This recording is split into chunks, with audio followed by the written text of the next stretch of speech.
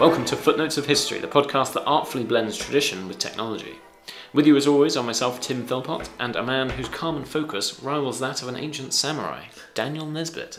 Thank you, Tim. I'll do my best to live up to that epitaph that you That's tarred me with. It's more, this is just my interpretation of all our previous episodes. I seem to be the one who gets overexcited, bouncing around. Yeah, and you're the one who's sort of trying calmly, to steady the ship. Yeah, exactly. Yeah, as it all falls apart. As we take on water. Yeah. Rapidly sinking to the bottom. Yeah, well, hopefully not. That's a bit dark. Okay.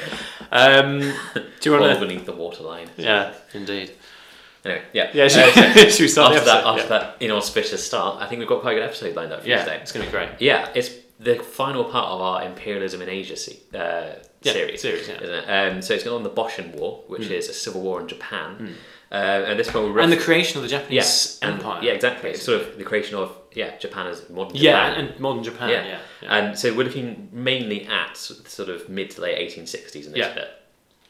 We've done an episode on this previously about the Perry expedition, which is where America forcibly opened Japan up to the west. Yeah. So I think if you haven't listened to that, I think advise go back and listen to that because it fills in a lot of the background, introduces you to what sort of how Japan worked at the time, and also what happened when the West came to them. Footnoteshistory.com/11 is the opening of Japan episode, and this one's going to be footnoteshistory.com/17. I think that, funnily enough, actually, our Japan is very rarely taught in classrooms. I feel the history of Japan is very rarely taught in at least English classrooms. You might get a little bit about World War II, but that's about it. Yeah, exactly, and how psychotic everyone was. But I feel like our own knowledge has increased massively during recording of these Japanese episodes. Yeah, definitely. For example, the whole concept of just sort of almost semi-feudal Japan, it just seems completely bizarre. Like when you think about it in the modern context, especially in the 19th century, it's almost like you need to look at it's almost as much as an anachronism as the Russians still having serfs, basically. It's sort of like the land time forgotten. Yeah, indeed. Yeah, and the rapid acceleration of Japan from sort of feudal. A feudal system into the by the end modern of this, industrialized. Exactly, fully armed and operational. Well, So by the early 1900s, they were like humiliating Russia in the Russo-Japanese War. Exactly. From this, that's about 60 years or so. Yeah. To become a fully mechanized war, superpower. And as you were saying beforehand as well, the focus was very much on the military. Actually, a little bit. Yeah. A little bit more than perhaps some other nations might be. But I'm taking advice from Bismarck on that front, I think. Yeah, we'll come on to that in a bit later. But should we just quickly fill a little bit of background before we launch into what caused the war? So, absolutely, yeah. Yeah, do you want to quickly kick off with that? So when you say background, you mean sort of other stuff that's happening, obviously. Yeah.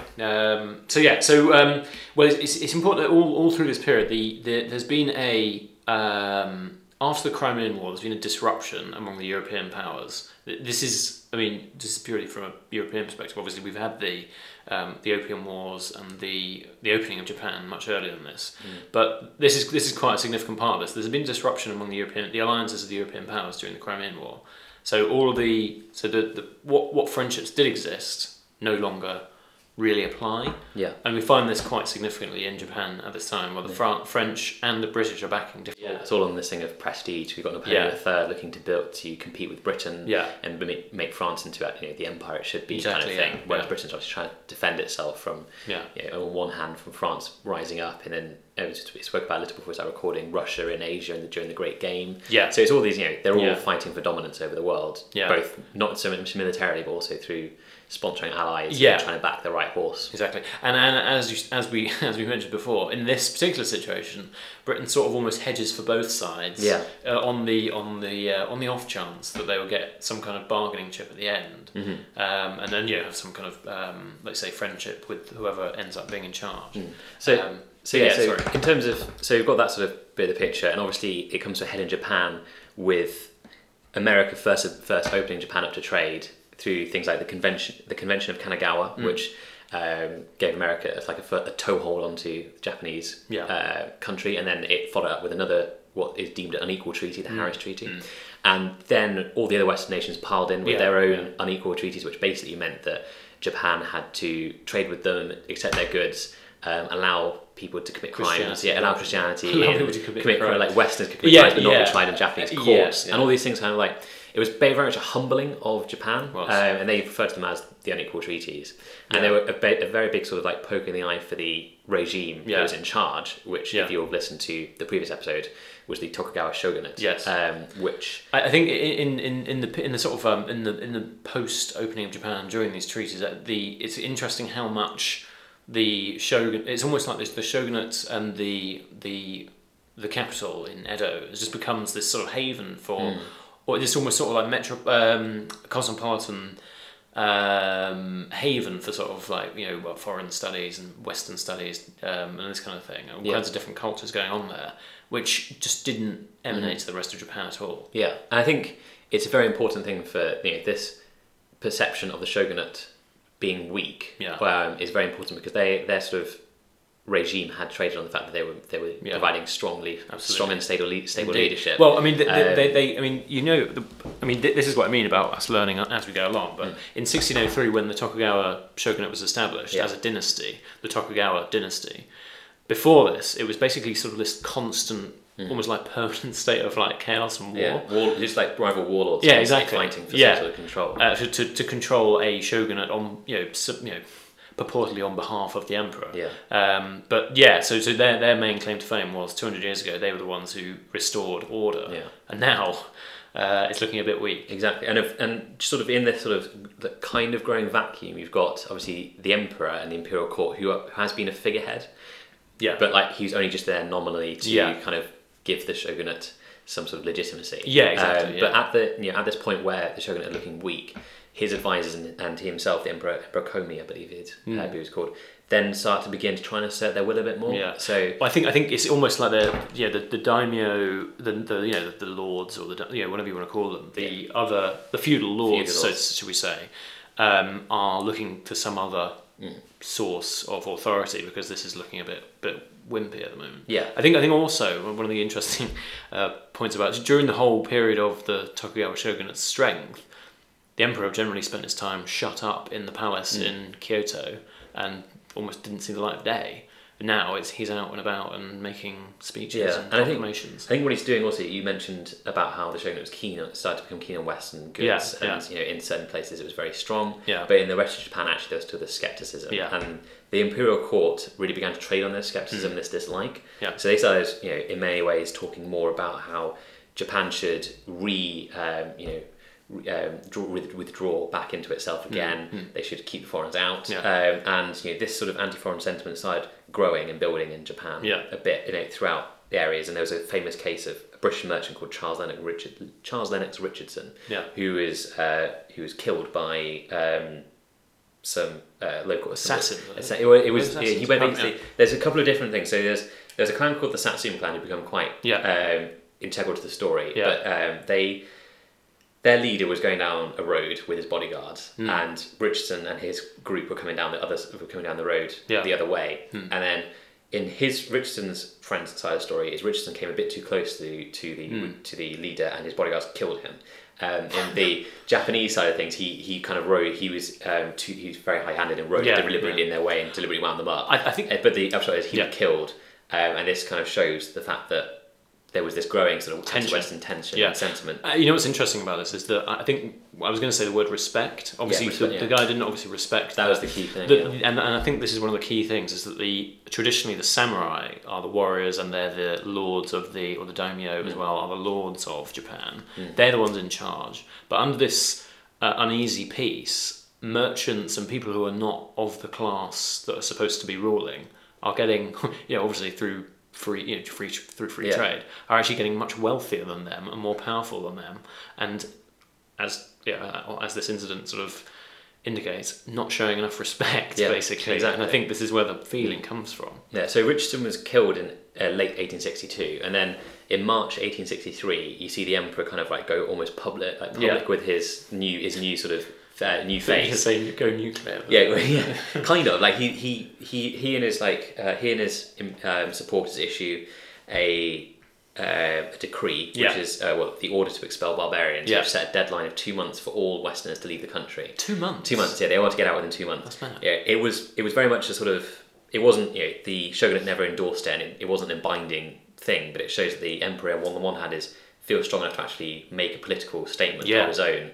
and the shogun on the other hand are weak because although they're not endorsing it, they can't stop it coming out. Yeah, exactly. Yeah, and I think they almost sort of by tradition just sort of ignored it. It was almost like they just thought, you know what? Yeah, it was ignore this like a lunatic over in Kyoto. Yeah, it was officially ignored, but again, it had this impact of spreading the discontent. Exactly, and also there's a growing sense. It's a bit like in the Middle Ages where you have the two popes. Yeah, no one knows who is in charge properly. I think there were four of them. Oh, it's mental. They were like the French had one, and there was one in Rome.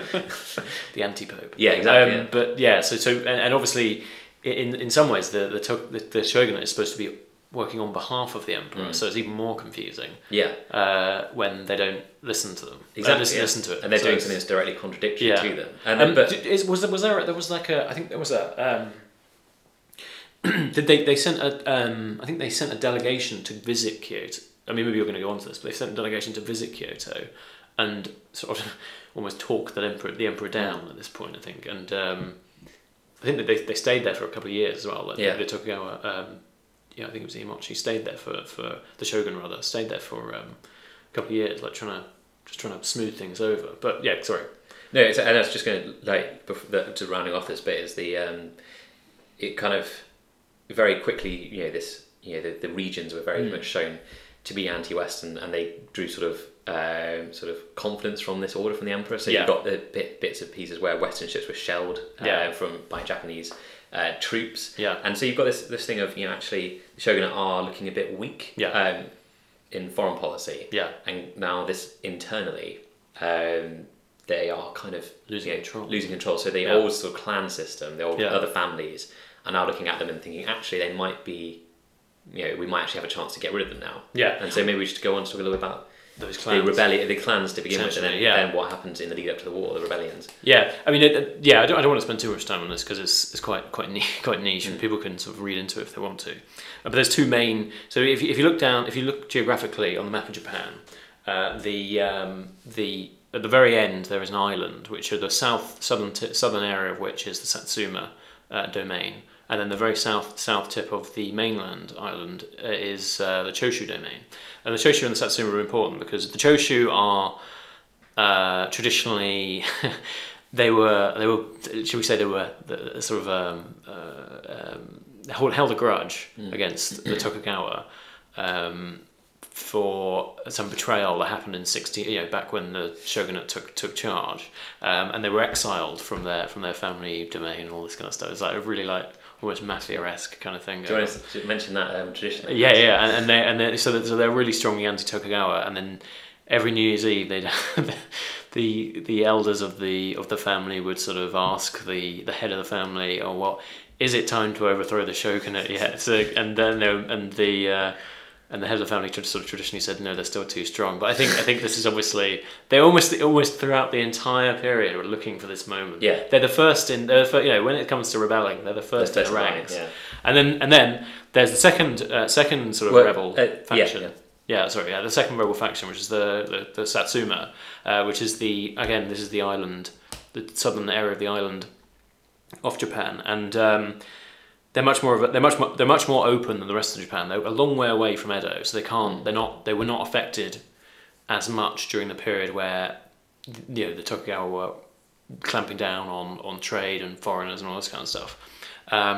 So they were actually, and throughout this period, they were also in contact with British merchants as well. So there was almost arming before this happened. So they were technologically advanced, although, as we will see, slightly ambiguous as to which political, whether they were pro-shogun or pro-emperor.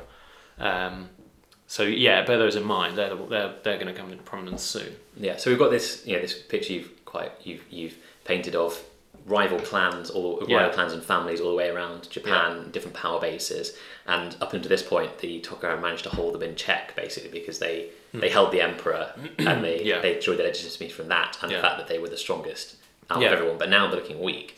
And so if we move forward from the order to expel barbarians, which was in 1863, by August 1864, the first kind of rebellion starts, and that's known as the Hamaguri Gate Rebellion, and this was a member of this was a group of the Chosu, who you mentioned, Chosu clan.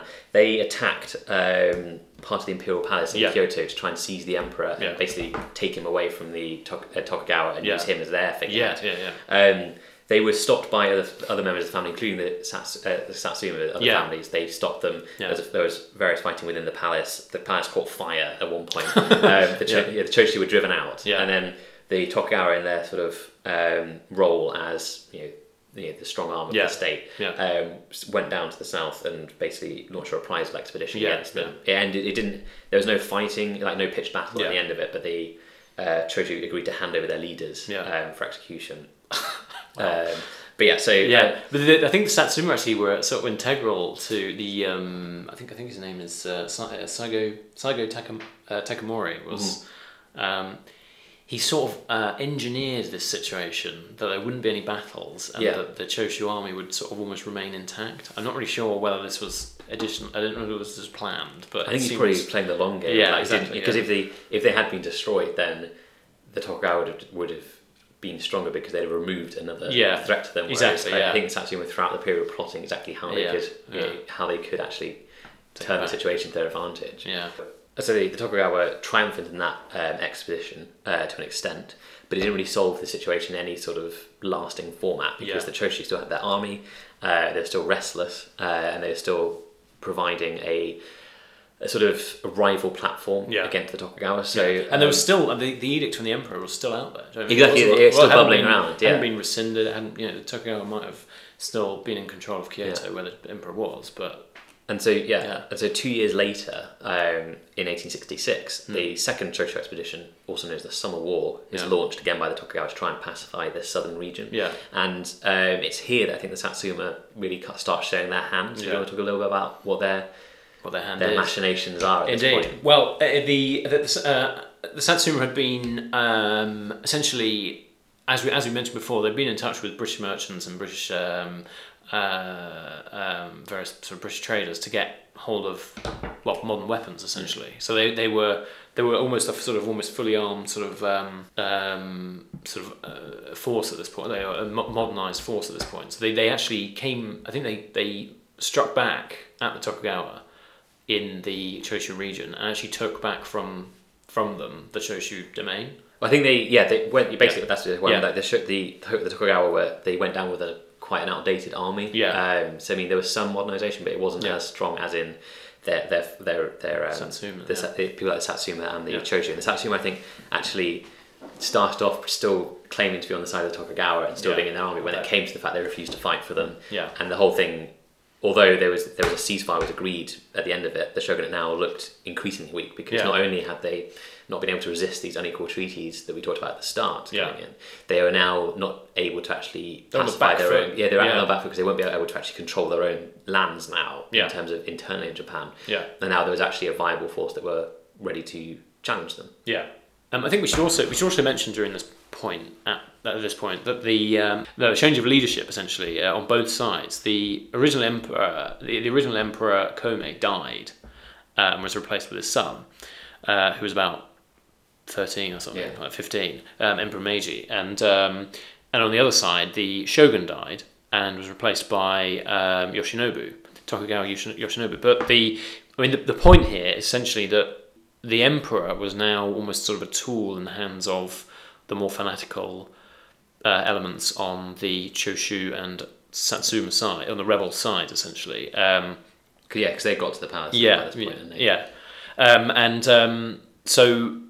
So Yoshinobu resigned. Sorry, what were you saying? You said the Yoshinobu resigned. Yeah, Yoshinobu. Basically, what resigned happened was, as shogun. Yeah, when he resigned as shogun because he was sort of saw that the rebellion was growing and they weren't able to control it. He resigned. But at this point, it was like he resigned, but then said, obviously the emperor's in charge, but I will lead the government type thing. Kind of. He'd resigned his power, but this wasn't enough for the Choshu and the Satsuma. They wanted more, and they had then seized the emperor, restored him to power. As you said, he was just a child, basically a child and a figurehead.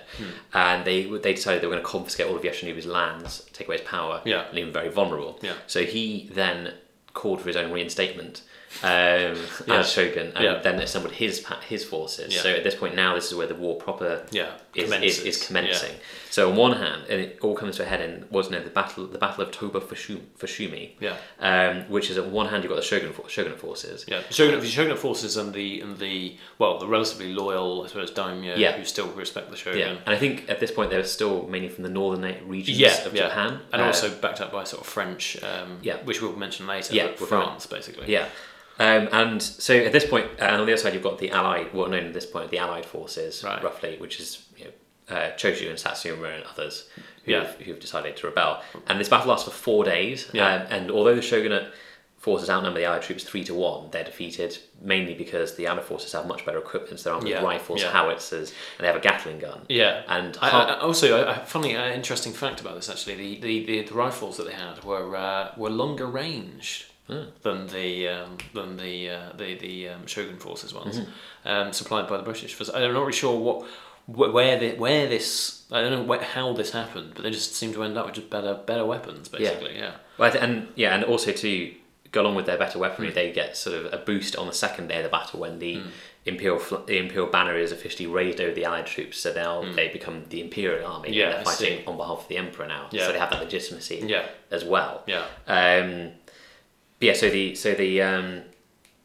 The imperial troops, as they became, won the battle, forced shogunate forces to retreat. And so I think this is a good time to actually, as we mentioned, their equipment and their weaponry, talk a little bit about how the European powers started to become involved in the war and what they were doing. Absolutely.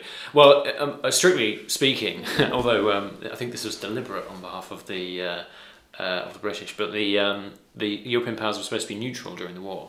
But in the build-up towards the war, the British merchants and ambassadors supported the pro-imperial forces. So the Satsuma and the Choshu sold them warships and sold them weapons. I think it was like prominently Harry Smith Parkes, who was mentioned in the Opium Wars as the ambassador. British ambassador, kind of like he's a roving ambassador. Ambassador at large. And the Thomas Blake Glover Bank of Scotland, which sold them the Union warship in 1865, ironclad warship in 1865. But essentially, this is what's interesting about this is that this is all happening quite a long time before Tokugawa Yoshinobu started asking the French and asking, his preferred partners were Napoleon III, for just for I think his victory in the Crimean War, I think was one of the main influences, for help, and then. So European powers were in on both sides. The French helped the shogun build the first modern Japanese shipyard in Yokosuka, and also supplied weapons and artillery pieces, handguns and artillery pieces. But just as far as I could see, the sort of inferior quality pieces as well.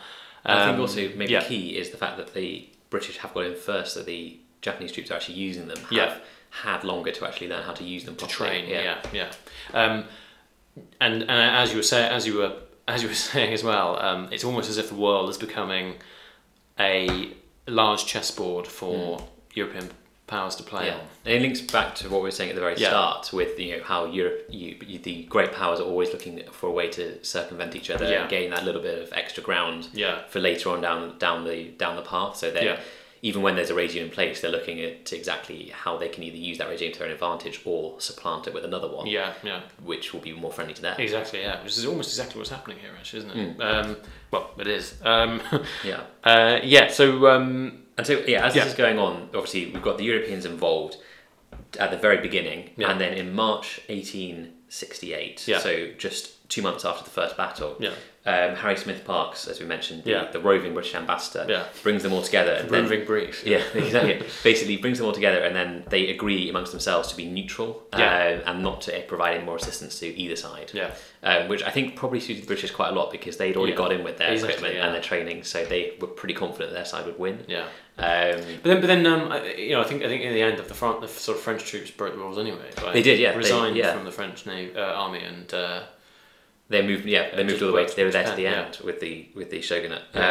But so I think the war is quite simple to explain in that from the very start the shogunate was on the back foot and that continued. They were basically, if you look at the map of Japan, it starts from around the southern tip, and they're forced back up the country, all the way up the country to the north, into the north. And this is, again, it's a combination of mainly just better training, better equipment on the Imperial side, and potentially more of a cause for them to fight for. Because they're backing, as with each victory, their prestige grows, and the more people defect to their side, and it becomes sort of like a snowball rolling down a hill, and that it grows and grows. Whereas the shogunate don't really have that. Yeah, I think also that they have the sort of they have the advantage of being both.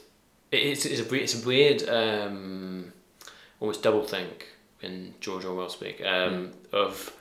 They are both backing traditional Japan in the form of the emperor, but they're also backing modern Japan in the sense that they are a modernised army and using modernised tactics. So it's sort of like we can sort of cover all bases on the Imperial side. And there's an interesting thing in the resistance to the Imperial side wasn't only limited to just a Tokugawa figurehead, which I find quite interesting. Towards the end of when the Tokugawa and shogunate forces were being kind of suppressed and routed, this group called the Northern Coalition appeared, which was a group of, as you probably you'd expect, northern clans that banded together under the figurehead of a I think it's sort of described as a secondary imperial prince who'd fled the capital along with Tokugawa forces, and they kind of set him up as a rival emperor. The anti-emperor.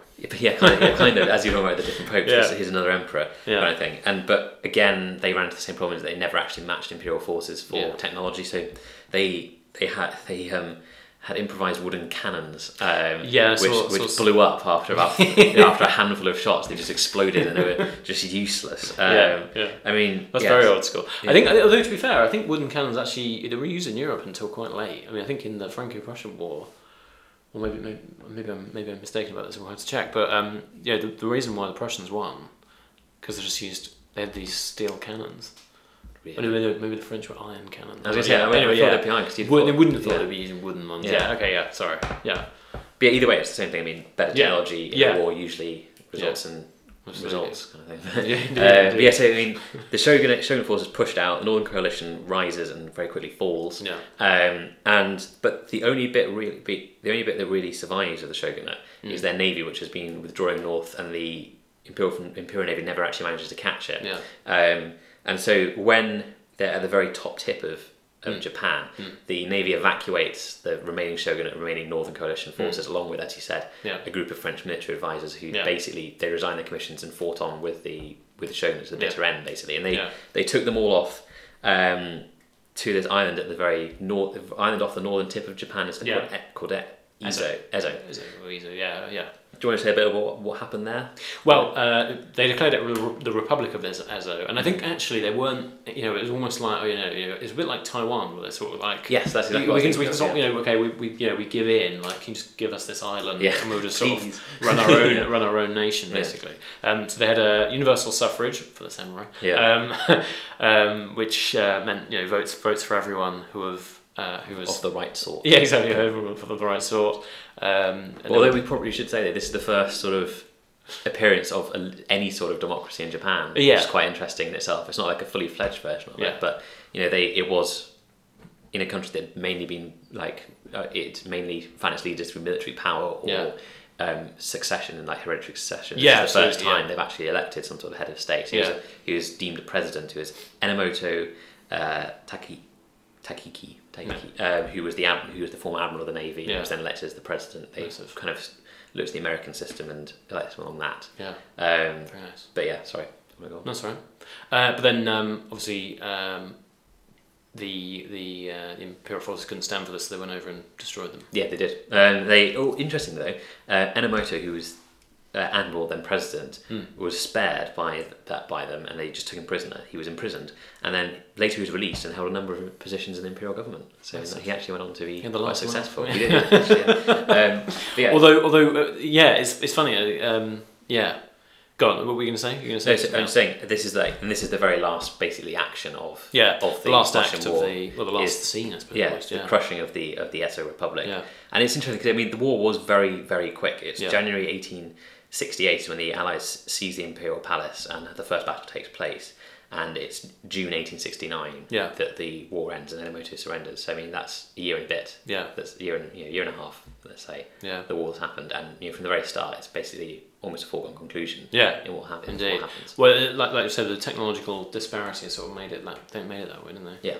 And then they moved the emperor, the seat of the emperor, from Kyoto to Edo. Yep. Renamed it Tokyo because Twist. everyone knows the emperor can't live in a city that doesn't have the KYO sort of a semblance of letters in it. And then the samurai were abolished, which is slightly ironic considering that they were supposed to be, it was supposed to be all about tradition and expelling the barbarians and the glory of the samurai. Yeah. This is like, as we said at the start, the birth of modern Japan. Yeah. Do you want to talk a little bit about how what happened to power, kind of thing, afterwards? Well, from this state of feudal lords, what happened to it? Obviously in the feudal system, the power is sort of distributed among whoever has.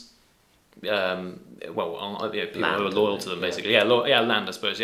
And knights and whatever, as you might see in the European context.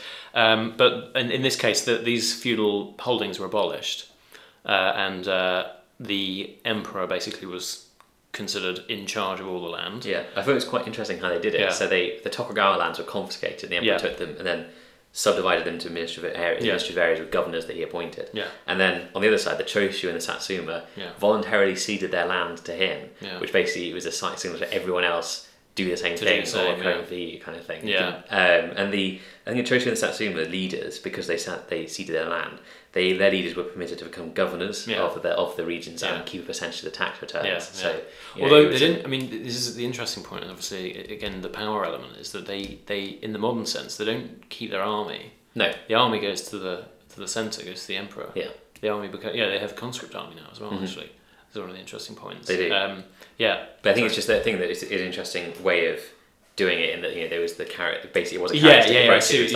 You can voluntarily pledge your loyalty by and surrendering we'll get something back, or we'll basically take your land from you and you get nothing. Yeah, nothing. Classic. We mentioned Bismarck a little bit at the start. Do you want to? Because he has an interesting role to play in this, doesn't he? Yeah, in many ways you can kind of see. Basically, Japan was sort of sought the advice of Bismarck in how they should build their new nation, because although this is slightly weirdly, because this actually happened before Bismarck had formed his own nation. Yeah, in 1871, German Empire was formed. But anyway, and his advice was It was a. What was the exact phrase they used? So basically, the phrase that they came up with is, so instead of revere the emperor, expel the barbarians, which was the first one. It then metamorphosed into enrich the state, strengthen the military. Yeah. And this was done on Bismarck's advice, because he said, for basically a successful modern state, you need to have a strong economic power and a military strength and a strong sense of nationalism, which will then fuse together, pervade through the country. Yeah, and actually they instituted a top-down public education system to enforce this. So it's actually they have. So they came up with this 5-point plan that I found. Oh really? Yeah. Go on. So an active role for the state in development of the economy. Of course. They sorry. So they focus on building their own industries up to compete with foreign imports. They adopted Western technology, but on their own lines. They didn't want to be flooded with it. They wanted to take it where they could use it, and learn how to use it. And then they developed their own exports around crafts, tea, silk, and building them up. So they had that sort of stream coming in, and they had a very strong sense of avoiding foreign loans. So they didn't want to become beholden to Western powers again. Yeah. So they were the 5 points to their enrich the state, strengthen the military approach to building Japan. Massive. You mentioned the samurai. Do you want to quickly mention? Yeah, well, the samurai obviously were a bit pissed off because they've been abolished, legally abolished, and obviously for a lot of them, this was the whole point of the war. Was they were holding the two. Whoever was in charge were, in a classic sort of politician's way, holding the two poles of modernism and modernization and tradition at the same time. Then sort of dropped the tradition element. So all the samurai were really pissed off, rebelled, led by the leader of the Satsuma clan, funny enough, Saigo Takamori, who was resigned from the government when he wasn't able to carry through his own personal idea of invading Korea with the samurai. Yeah, I know exactly why not. But I think there was a sort of a miniature rebellion again in Satsuma. There was, which was just absolutely steamrolled by the conscript army. Basically, they just send everyone. Doesn't matter. It just doesn't. It's just irrelevant. Just sending every man, woman, and not man, woman, child. All the men basically were sent to. It was just. I think they learned from the Tokugawa's bungled attempt to crush the Choshu earlier on, which is, if we don't crush this now immediately, completely, then we don't know. This is like the first test, or like a big test of our ability. So we need to crush it and do it properly. So ended old Japan, and so was born the Empire of Japan, the new Empire of Japan, the new modern Empire of Japan. And as we said, within by this point, we're at the very end of the 1860s, through 1870s, 80s, and 90s, they're building up, and by the start of the 20th century, they're able to humiliate one of the great powers, which is Russia. Totally humiliate them in the Russo-Japanese War. So I mean, it's a very obviously it works. The modernization of Japan is very effective. Yeah, it did achieve its objectives in the sense that they created a nation intent on sacrificing themselves for the emperor, essentially. Yeah, but anyway, they could actually compete. Yeah, world stage now. So do you want to further read? Yeah, well, I would recommend Feature History on YouTube. Mm-hmm. They have an absolutely exceptional video on the Meiji Restoration. The Emperor Meiji, obviously. We haven't really called it that during this episode, have we? But this is the Meiji Restoration. Yeah, the end of it is the Meiji. Yeah, it's so. It summarises it exceptionally well. There's the graphics and there's all the names are there. So if you need a quick overview, well, I mean, obviously you've listened to this episode, so maybe it's a bit late. You've had to suffer through this. Yeah, but that might be a good reminder, and it's quite good to get all the different parts in order. But I think you had something slightly more interesting. Yeah, so I'd join on that one with the video. There's a couple of good videos on YouTube actually. I think that's where mainly the sources are. There's very few books or articles about it. Yeah, sort of very much in English that is. So I mean, I think YouTube and the videos that are on there are probably your best source for this one. There's almost astonishing, almost no sources in English. Almost none. It's bizarre, but I think it may be that fact of they it's probably quite hard to get a book commissioned on this subject because there's only a limited British or Western involvement in it. So to a Western audience, perhaps publishers won't see that. Maybe, but it's fascinating. It is a fascinating point, But I think YouTube for it. But if you're looking for something more entertaining, there's an excellent film with Tom Cruise in called The Last Samurai, which is really, really good. I really enjoy it, and it borrows elements of. It's not like a historically accurate approach. It borrows elements of the Boshin War, elements of the samurai uprising we spoke about just at the end there, and sort of fuses them together with this character Tom Cruise, who's a Western military advisor who comes to Japan to help the modernisation of the state, but then begins to see that actually the samurai have some pretty good ideas of their own, and then then I won't give away the story, but it's very good, so I'd seek that out and watch it. No, given the historical context, presumably it all goes pear-shaped. But yeah, fantastic. Well, that wraps up. I think that also wraps up our series on the Imperialism in Asia. So join us for the next episode, which is going to be on. It's going to be on. Well, we'll keep it a secret. Oh, okay, fair enough. Should we keep it a secret? I think we'll keep it a secret. But it's going to be a good one. Exciting. It's going to be a good one. We will be leaving. Unfortunately, we're leaving the East behind for a while, but hopefully it'll be just as exciting. Yeah. Thanks for listening to this episode of Footnotes of History. For more episodes, visit footnotesofhistory.com, and while you're there, why not sign up to become a historical legionnaire, where you have access to our blog, one-page cheat sheet downloads, film and book reviews, and up-to-the-minute updates on every episode release. Thanks for listening.